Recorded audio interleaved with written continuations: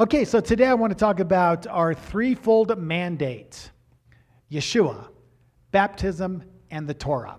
We've been talking about the fivefold ministries, how they equip us to do the work of the kingdom. These are the three-pronged mandate of the kingdom.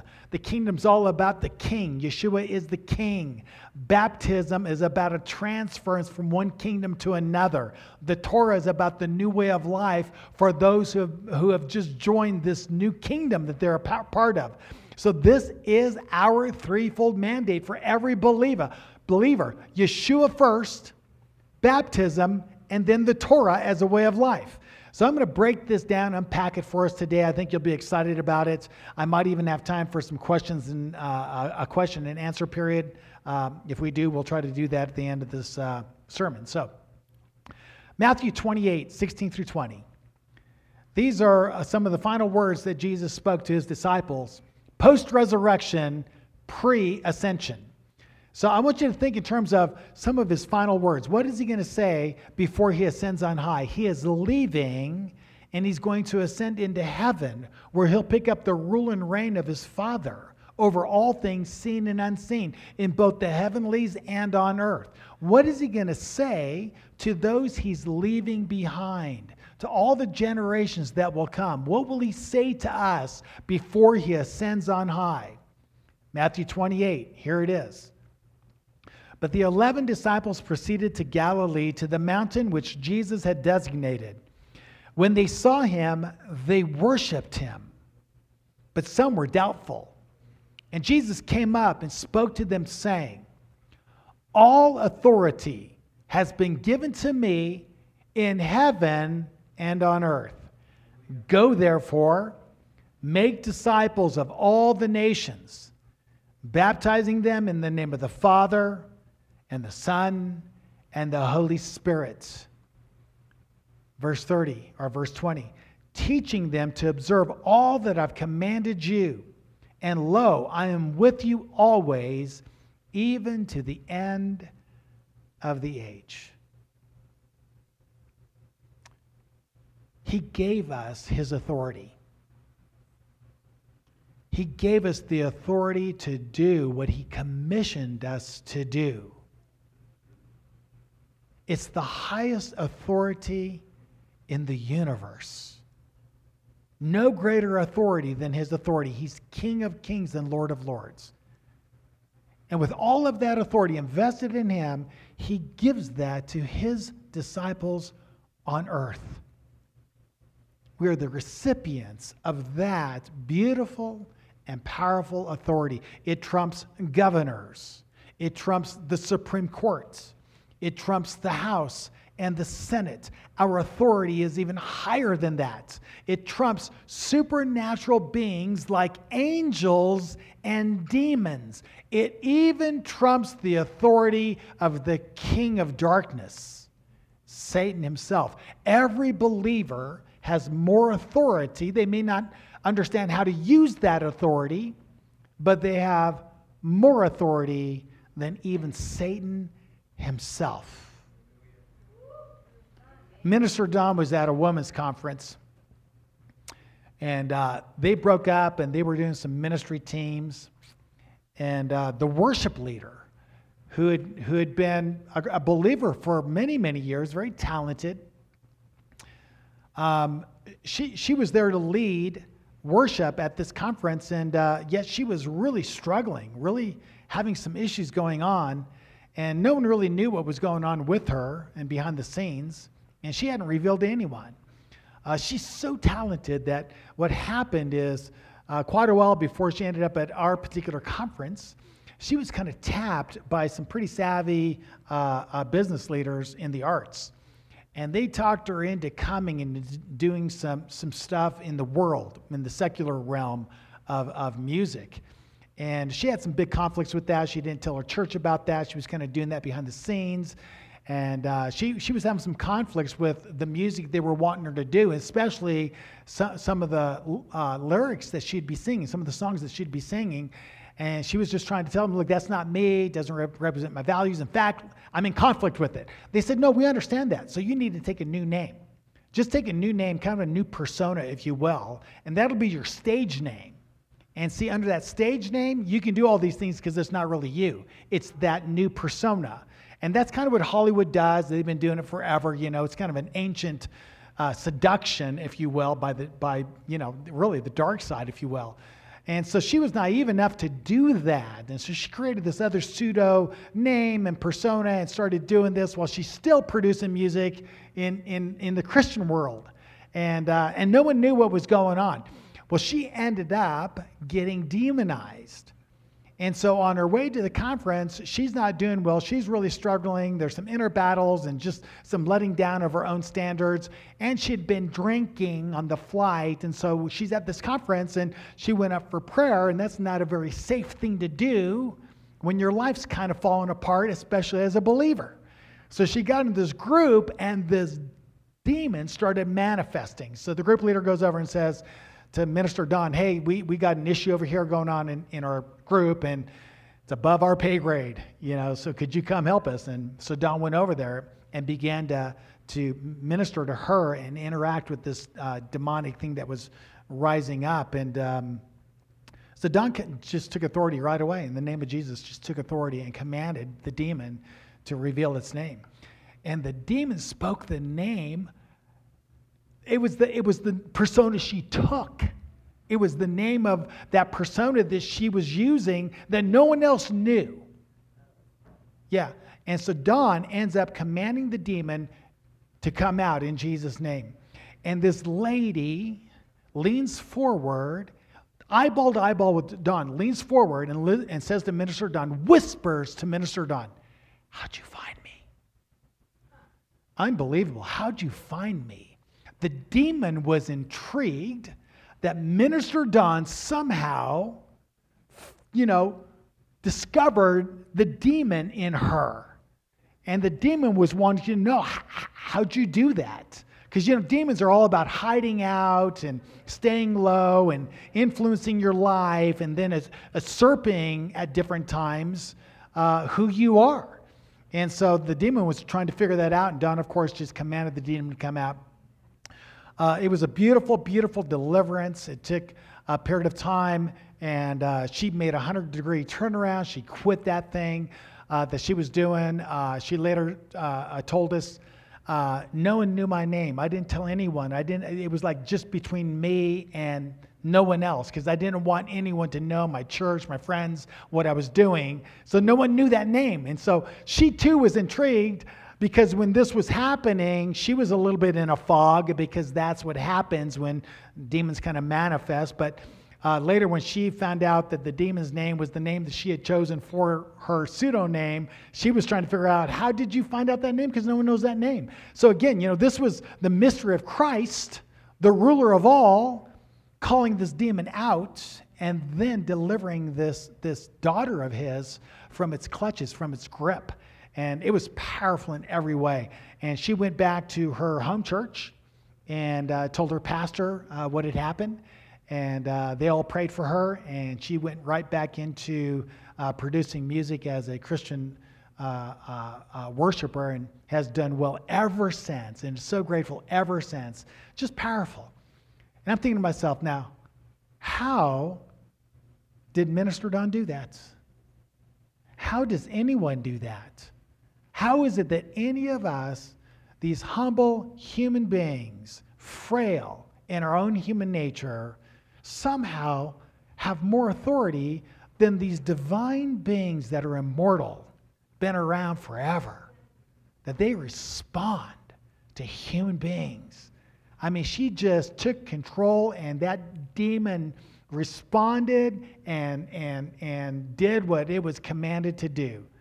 The reason is because Yeshua, Jesus, has given every believer his authority. So when believers speak in his name, at his leading, those demons respond because of the authority of Jesus Christ in and through them. That's everything. And Jesus said, all authority has been given to me. And then he commissions us. He commissions us to go and do his work. And what is that work? It's threefold. Number one, make disciples. make disciples, right? Our job is to help people encounter Jesus as the Messiah. That's going to be slide 66. Yep. Help them encounter Jesus as the Messiah. Our job is to help people encounter Jesus. We're to bring people to Jesus. We need to have our antennas up all the time. We need to be thinking people all around us and where their needs are and where they're at in relationship to Jesus, and how we can bring them closer to Him. We are His representatives. He wants to use us. We just got to create an awareness of who we are and why we're here. Everything that we're doing in this world is secondary to our primary call to lead people to Christ. Whether we're lawyers, doctors, teachers, dentists, construction workers, musicians, doesn't matter who we are. That's our platform, right? To make connections and help people know who Jesus is. I've had the privilege of helping my bosses when I was in the world, for 20 years. I'm leading like my supervisors and bosses into encounters with Jesus. I mean, I just love that. I had this one supervisor. We're at, I worked for a retail outlet. Used to work for King Soopers. And so, I'm with a supervisor, and we're just talking, and he's telling me about his marriage is messed up, his home life's messed up, and he doesn't know what to do. And I just said, listen, Jesus loves you. And as complicated as everything is, you just need to know He loves you. He has a way for you. He has a way out for you.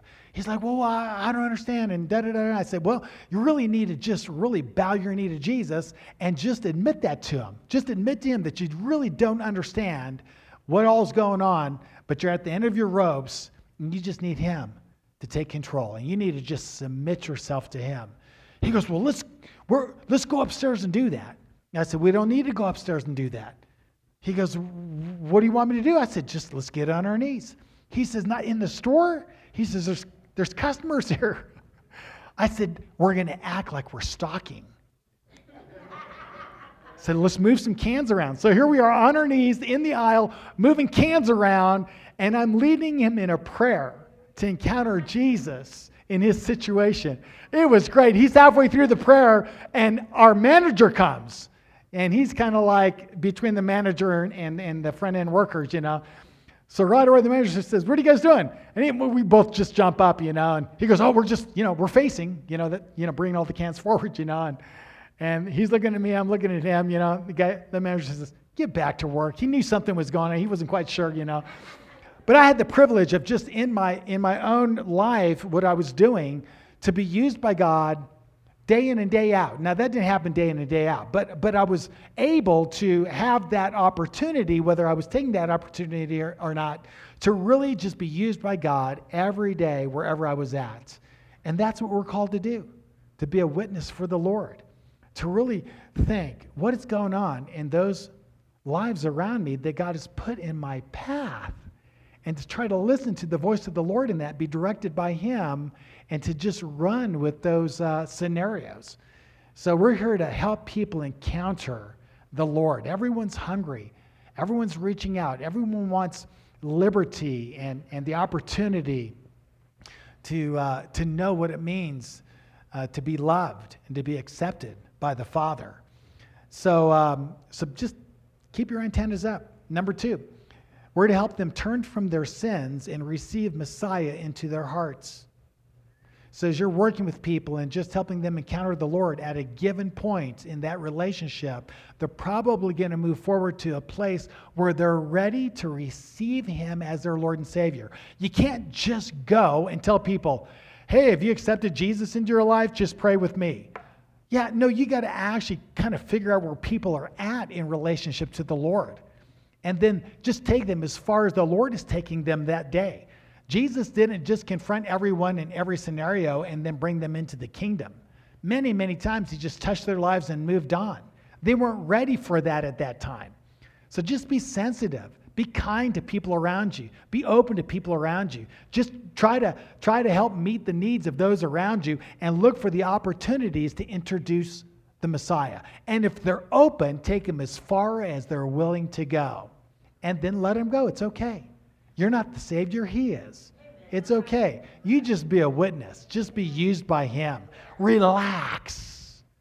Don't make it awkward, okay? You don't have to get spooky and try to coerce something and make it happen. It'll happen all on its own. Just be used by God. Be led by the Spirit of God. And then, when you lead them to the Messiah, when you lead them to Christ, it's a simple prayer. We're going to teach those who don't really know how to lead their peers to the Lord. Really simple, just to help people. You lead them in a prayer that says, Lord Jesus, I realize I'm a sinner. I'm lost. I'm alienated from you. My sins are ever before me. Forgive me of my sins. I accept your death as a payment for my sins. Come into my life. Be my Lord and Savior. That's it. It's a real simple prayer. You just have to think of the concepts involved, and you can lead anyone in that prayer. And it can be said a lot of different ways once you understand those concepts. And so you can just be led to do that. But when you lead someone to Christ and they get born again, your next step is to introduce them to the local church. Tell them, now that you're born again, now that you're embraced by the Father, now that you're tasting and seeing that the Lord is good, I want to tell you, there's a bunch of people just like you. In fact, they're your brothers and sisters. They're waiting to meet you. You got to come and meet all these other believers who have done what you have done. They're a great network of support and help. They have resources. They'll love on you. Come meet your extended family. And then bring them to church so they can meet the rest of the family. That's the first step in making a disciple, right? You introduce people to Christ. Ultimately, you lead them to Christ. And then you bring them to church where they can get plugged into the community of faith. Then we can turn them into a disciple for the Messiah. So once they're at church, the next thing we're going to do is what? Number 2. Baptize them. That's right. We're going to help them make their confession and allegiance to Jesus public. Baptism is a public declaration to the community that I have put my allegiance in Jesus Christ as my Lord and Savior. My loyalty is to him, the King of heaven. I now belong to him and to you as my brothers and sisters. That's a public confession of faith. That's super important to do that. I'm going to talk about that in a minute, but let me give you this passage. Mark chapter 16. Jesus again, post-resurrection, pre-ascension says this.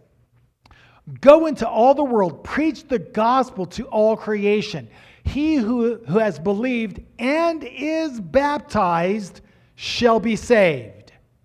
But he who has disbelieved shall be condemned. Baptism is a huge deal. It's a gateway into the community of faith. It's a proclamation of what has already been done. It's where you take your private encounter with Jesus and make it public. Baptism is the number one most significant act of spiritual warfare that anyone can accomplish. That's the big one. That's where you stand up in the presence of others and in the presence of heaven, both angels and demons. 2 kingdoms, 2 systems of government. One, Satan, the other one, Jesus, in the kingdom of light, right? And you're proclaiming in their hearing, both in heaven and on earth, my allegiance is to King Jesus.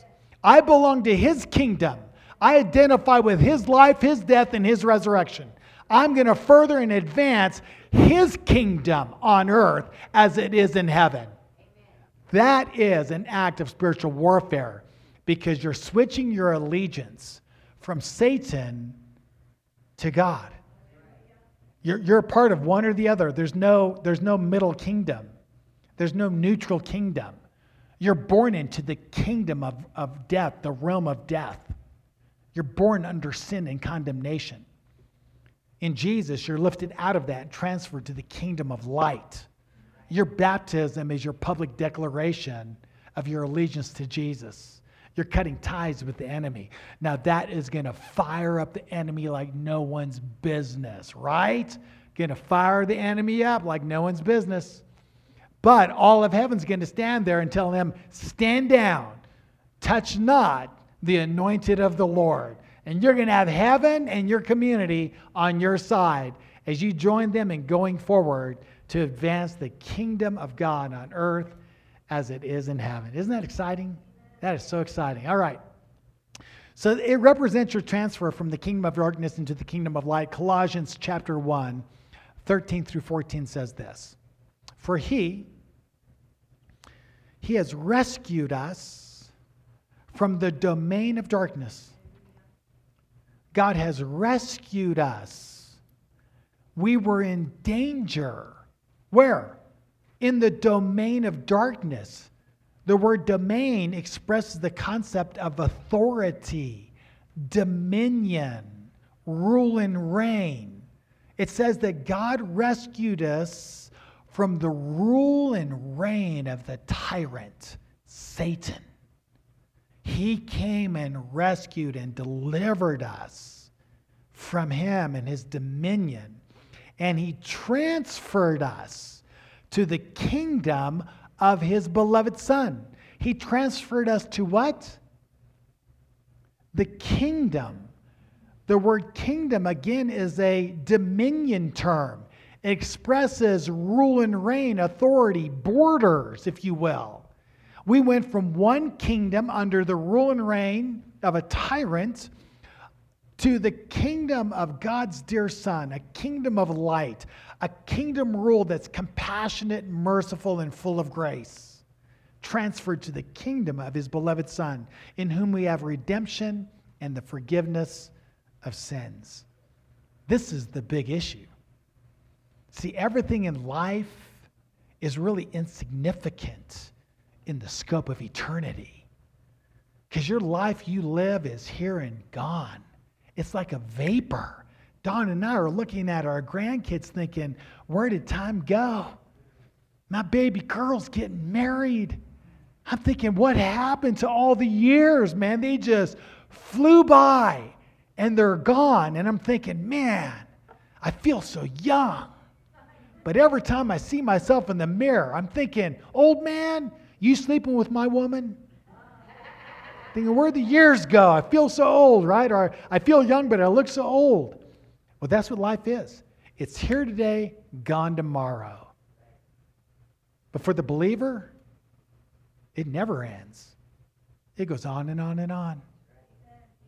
So helping people get born again so they can live forever, that transcends every other purpose or meaning of life. It's more important than anything else in life. Getting people born again is the essential meaning of life. That's why we are here on earth. God is using us to redeem people because the world's coming to an end. A new phase, an eternal phase is going to take place. And God is, if you will, he is the divine invader through his Son who is coming. And he is plundering hell. He's plundering the kingdom of Satan. And he's taking people and redeeming them out, getting them ready for the eternal age. That's why we're here, to share with people who Jesus is. Now, this baptism, it's a ceremony and it's a celebration. We want to get people born again, bring them to church, get them baptized. So, that's what we do. And after they get baptized, well, I'll tell you what, throw a big party for them. See, if you're part of a group that has brought someone in, got born again, got baptized, the day they get baptized, throw a party. Throw a celebration. Invite some from the community. And just help those newbies feel connected and loved. We're excited. I tell you what, one of the most exciting things that I do are baptisms. Now, we're going to have a couple baptisms this next month. We're so excited about that. But we have 2 baptisms coming up. I think our Elder Randy's going to lead them this next week, actually. So we'll do that right in our service, but sometimes I get to go up there when either elder or when both elders are not able to do it that week.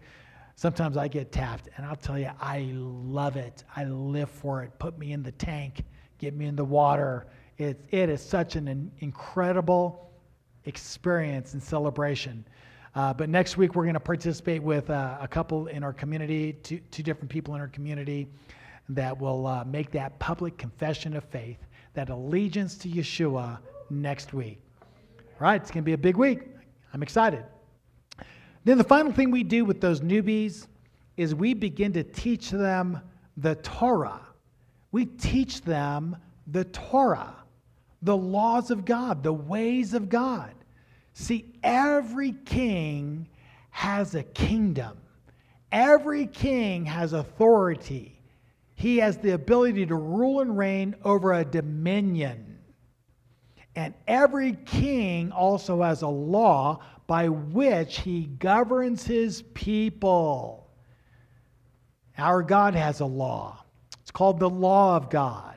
Another word is the Torah, which simply means instructions. God has given us instructions to those whom he has redeemed. He says, this is the way that you're going to live life now.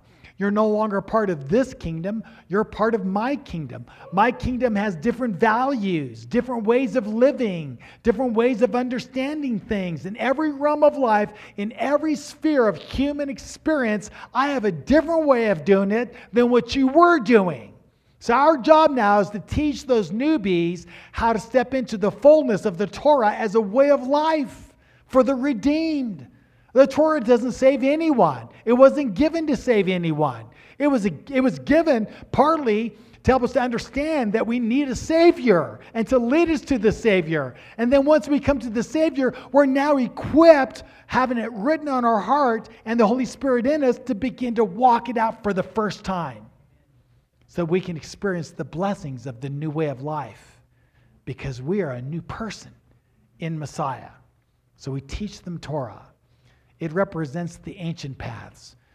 God spoke through Jeremiah and said, return to the ancient ways wherein lies the blessing. That's where the blessing is. The ways of the world, they have a sizzle. It's short, it's fun, but in the end it brings misery and death. In the end, you're wishing you'd never stepped into it. God's ways, they're a little bit unassuming, but they bring the blessing. And they sustain that peace and that joy that we have in Messiah. Okay. So let's look at some strategies of how to do this mandate. Number one, we need to cultivate the presence of God in our lives every day. Every day. We're called, and the Torah explains this, we're called to start our day before the Father, to meet with him before we do anything else. We are priests.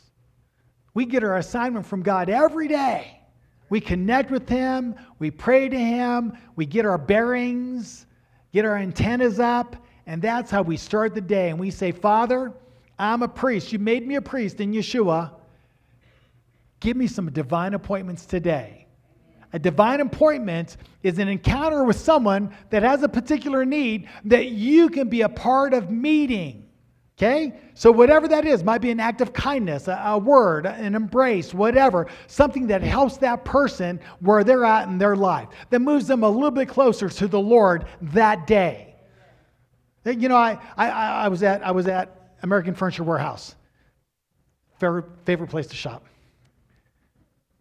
I did not get paid for that. Okay. So I'm waiting to get into the massage chair. That's one of the reasons I go there. They have like these, $3,000 massage chairs, So this guy's like in the best one. They got like different ones. He's like in the best one. So I got to wait. I'm waiting. I thought, man, it's like I got to. So we went and shopped a little bit. I came back to get in the chair. He was gone. And there's his cell phone, a new Mini 12 iPhone. Very expensive phones. If you know phones, that's a very expensive phone. Saw that iPhone. I said, divine appointment. Divine appointment. I grabbed that iPhone, and so I was trying to see if there's any way I could get a number where I could, get some information. Of course, you can't. There's no way. NSA can't even get into those until Apple joined them. Okay, so I took it up to the desk. I told the person at the desk, I said, found this iPhone. I just want to make sure it gets in the right hands because I'm sure this person is going to come looking for it. They said, thank you very much. So I went back to get in my chair. I saw this guy walking, and I thought to myself, I was saying, on my way back, I was saying, Lord, help me find the guy who this phone belongs to. So I'm walking, I'm seeing several different people, and I'm thinking, is that him? Is that him? Is that him? You know, all of a sudden this guy's walking. I think that's him. I think that's him. I just sensed the Lord said, well, go ask him. So I went over to him. I said, excuse me. I said, did you lose an iPhone? He goes, my mini. Where's my mini? You find my mini? He was all like, flustered. I said, yeah, come with me. So we went down. I got him his phone. He said, thank you very much. And then he started talking to the person who he had to give the number to and have the phone ring and verify it. So I just walked off. I thought, well, that's it. That's okay. That's it.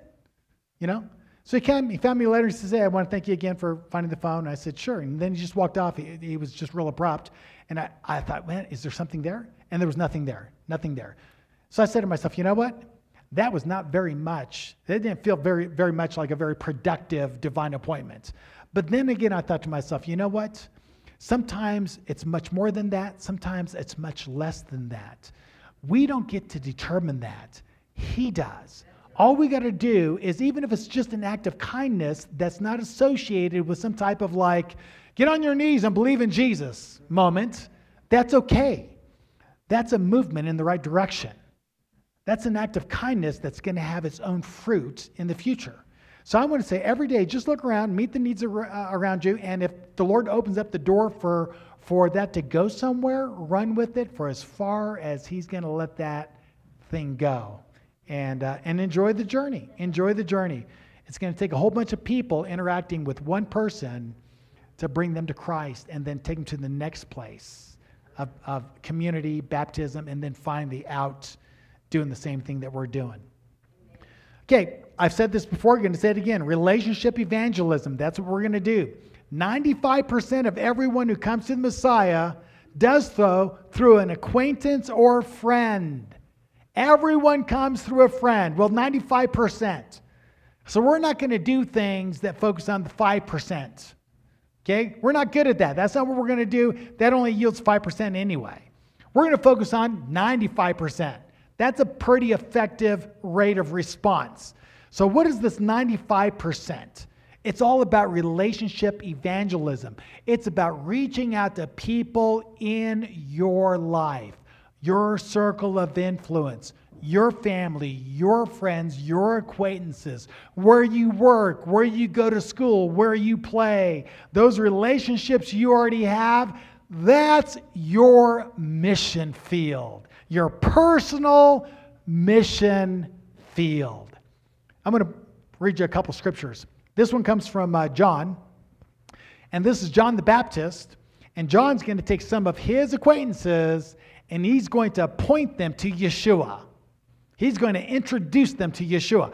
This is how it works. John chapter 1, 35 through 46. And the next day John was standing with two of his disciples, and he looked at Jesus as he walked and said, "Behold the Lamb of God." Now earlier he took all his disciples and he pointed at Jesus and said, "Behold the Lamb of God who takes away the sins of the world." He's telling his disciples that's him. He's going to pass them off to Jesus. That's our job. Take our acquaintances, introduce and pass them off to Jesus. The next day he's with two of his disciples and he says to them, there he is. The two disciples heard him and they followed Jesus. Jesus turned and saw them following and said to them, "What do you seek?" They said to him, "Rabbi, where are you staying?" He said to them, "Come and you will see." So they came and saw where he was staying, and they stayed with him that day, for it was about the 10th hour. One of the two who heard John speak and followed him was Andrew, Simon Peter's brother. Who's Simon Peter? Peter the apostle. Before Peter is an apostle. Peter doesn't even know who Jesus is. It's Andrew who encounters the Messiah. And so what does Andrew do here? On day 2, he wastes no time. He wastes no time, right? So what does he do? It says, Andrew brings his brother Simon to Messiah. This is chapter 1, verse 41 through 42. It says, he found first his own brother Simon and said to him, we have found the Messiah. He brought him to Jesus. Jesus looked at him and said, you are Simon, the son of John. You shall be called Cephas, which is translated Peter. John says, there he is. They followed Jesus. The next day, Andrew, who's following Jesus for only 24 hours, can't even wait. He goes and finds his brother, Peter, and says, Peter, we found the Messiah. He's already evangelizing. I don't even know if Andrew's even born again yet. But he knows who Jesus is, at least he thinks he does. And he's already gathering people in his circle of influence and telling them about what he discovered. He goes to his own family member, Peter, his brother. He says, Peter, you got to come. You got to encounter Jesus. He's the Messiah. Verse 43, the next day he purposed to go into Galilee, and he found Philip. Jesus said to him, follow me. Now Philip was from Bethsaida, of the city of Andrew and Peter. Verses 45 and 46. Philip found Nathanael. Who's Nathanael? You know, it doesn't tell us much here, but what you're going to see over and over and over is that everyone's tapping their closest inner circle. That's who they're starting with. This is how this works.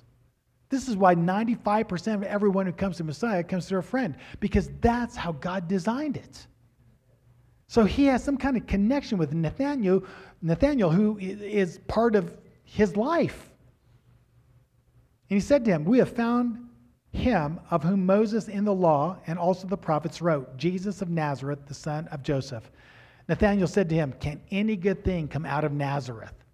Philip said to him, I don't know, come and see. Isn't that beautiful?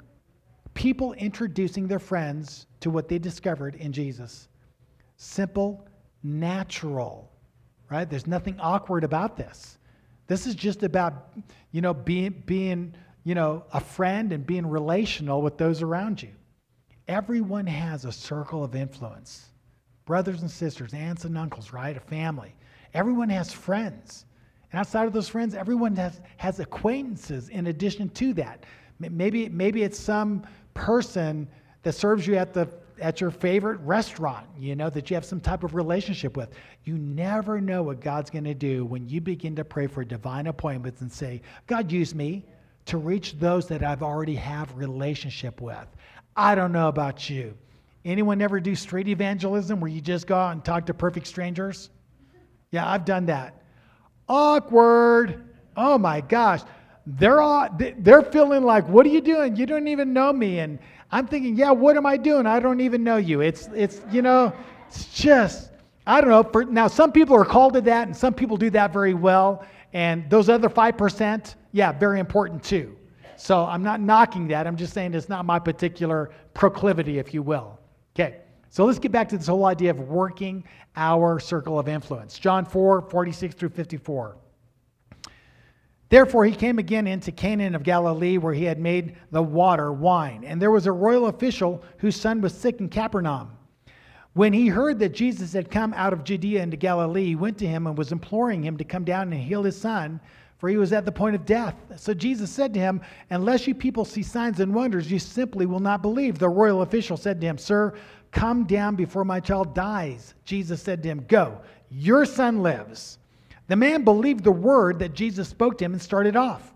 As he was now going down, his slaves met him, saying that his son was living. So he inquired of them the hour when he began to get better. They said to him, yesterday at the 7th hour, the fever left him. Verse 53. So the father knew it was at the hour in which Jesus said to him, your son lives. So Jesus said, your son lives. He's making his way back. This is almost a day later. His servants come and say, your son's getting better. He's going to live. He says, when did that all start happening? When they told him the hour, he's thinking, that's when Jesus told me he was going to get better. Look what happens. It says, he himself believed, and his whole household. Who's that? Those servants that brought him the news. His wife, if he had other kids, right? Whoever is part of his household, who's there in his little network that we would call a household, they're listening, and they all put their faith in Jesus too, not just the man. The household gets saved. That's amazing when you think about it. Mark chapter 2, 14 and 15. Jesus passes by. He sees Levi, the son of Alphaeus, sitting in the tax booth. And he said to him, "Follow me." And he got up and followed Jesus. Verse 15. And it happened that he was reclining at the table in his house. You catch the transition? Levi, come and follow me. Levi comes to follow him. Now, a period of time takes place. We don't know how long. But the next event is he's in Levi's home. And what's he doing? He's reclining. He's probably sipping on some wine from David's vineyard, right? And he's reclining in his house with Levi's friends. Who's Levi's friends? Other tax collectors, which were, by the way, in Israel, social outcasts, and a variety of other sinners. And they're dining with Jesus. They're eating a meal together. And his disciples, for there were many of them, and they were following him. Jesus with Levi is now touching Levi's friends, eating with them, drinking with them. He's later going to be accused of being a glutton and a wine bibber by the religious community. What is Jesus doing? He came to save the lost. He's interacting with the lost. That's what we're supposed to do, to bring our lost friends into community with Jesus. We see this over and over and over through the book of Acts. I could give you many examples. Cornelius, his whole family and friends all get saved in one big event. Lydia, her family and friends. Paul, he's in jail. The thing opens up. The jailer's going to commit suicide because he knows his leaders will kill him anyway because the prisoners got away. He's going to take the quick, painless way out as much as he can. Paul says, don't do that. We're still alive. We're still here. You're not going to lose your life. But I want to share something with you about what just happened. Ends up sharing the gospel. The jailer, his entire family and friends all come to faith as well. Over and over and over. So this is where this all finds application. You have your own households. You have your personal mission field. It's your family. It's your friends. I want you to go home today and write down their names. Write down the names of everyone has about 8 to 15 people that are in that close, what we would call a front row seat in your life. I want you to write down their names and then begin to pray for them every day. Assess where they are. Are they lost? Make 3 columns. The lost, they don't know the Lord. Or they're saved, but they're backslidden. Put them in that column. Or they're saved, but they're not going anywhere. You know, they're genuinely saved. They love the Lord, but they're just not plugged in anywhere. Put them in the unplugged category, right? And begin to pray for them and ask God to help them take the next step in their journey with God. He put them in your path for a reason. They're in your life for a reason. That's your mission field. So, be kind, look for opportunities, and just let the light of God shine through you to them. And journal the high points of what God is doing in and through you in their lives. So in reaching out to our personal mission field, there's a lot of different ways to do that. I'm going to bring up just one right now. We'll talk about this in the weeks ahead. Using the Erev and Motzi Shabbat as a strategy to make disciples. Friday evening or Saturday evening, right? The evening before Shabbat or the evening after Shabbat. These are the best nights of the week for us to reach out and share a meal, invite those people on our lists to come to a meal where we just schmooze, right? Drink a little wine, eat some food, just see what God's doing. I really feel bad because I know people that may be alienated may be listening to this program, and no one likes to feel like they're the guinea pig. But I want to tell you right now, invite your friends that don't know the Lord. They'll never know what's going on. They don't know what your agenda is, that you want to introduce them to the love of God, right? Is that so bad? Is that like a secret agenda? No, I think that's a good secret agenda. But here's the deal. Just love on them and see what God's going to do. Have a meal, drink some wine, and then invite them again and again. And as they connect and open up, you'll be able to lead them to the Lord. And so these are opportunities that we're all going to have. And I'm going to encourage you to think through using these evenings to do that. People love to share meals. We see this over and over. This is how Jesus was introducing himself and how other people introduced him to others in small home settings around meals. Relationships are birthed. Relationships are strengthened and sustained through these small groups. And people come to faith through their friends in groups like these. So we're gonna break all this down for you. And we got a lot of different resources that we're going to give you. We'll start that hopefully next week. And then we're going to ask you to sign up and commit to those who want to do this. There's a lot of different ways to do a lot of different things. This is just one of the things we're going to be doing. But we're going to ask you to sign up and commit to doing twice a month a dinner in your home with your friends. Get some wine, get some food, have a party. I think you'll love it. And I know opening your house is a little bit of work because you got to clean it up before everyone comes. You got to host. You got to help people leave. You got to clean it up. So we'll say, do it 1 week, take the next week off. Following week, do it again. That's twice a month. I believe we as a community, as we begin to do things like this, we are going to bring people to faith and into a relationship with us so that we can go out and get even more for the glory of Jesus. And we're going to have fun doing it.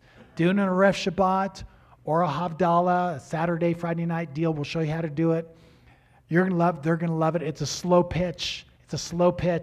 I love it. I've had people over. They don't even know it's coming, but we have our food, we drink, we just let our hair down.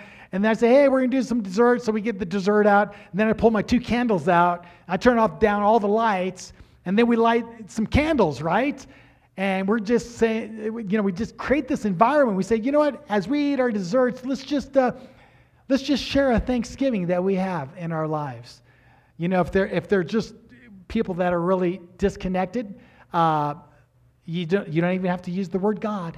What are you thankful for? But if they're believers and they're just unplugged, you can just talk about, hey, what are you thankful for in terms of what Jesus is doing in your life?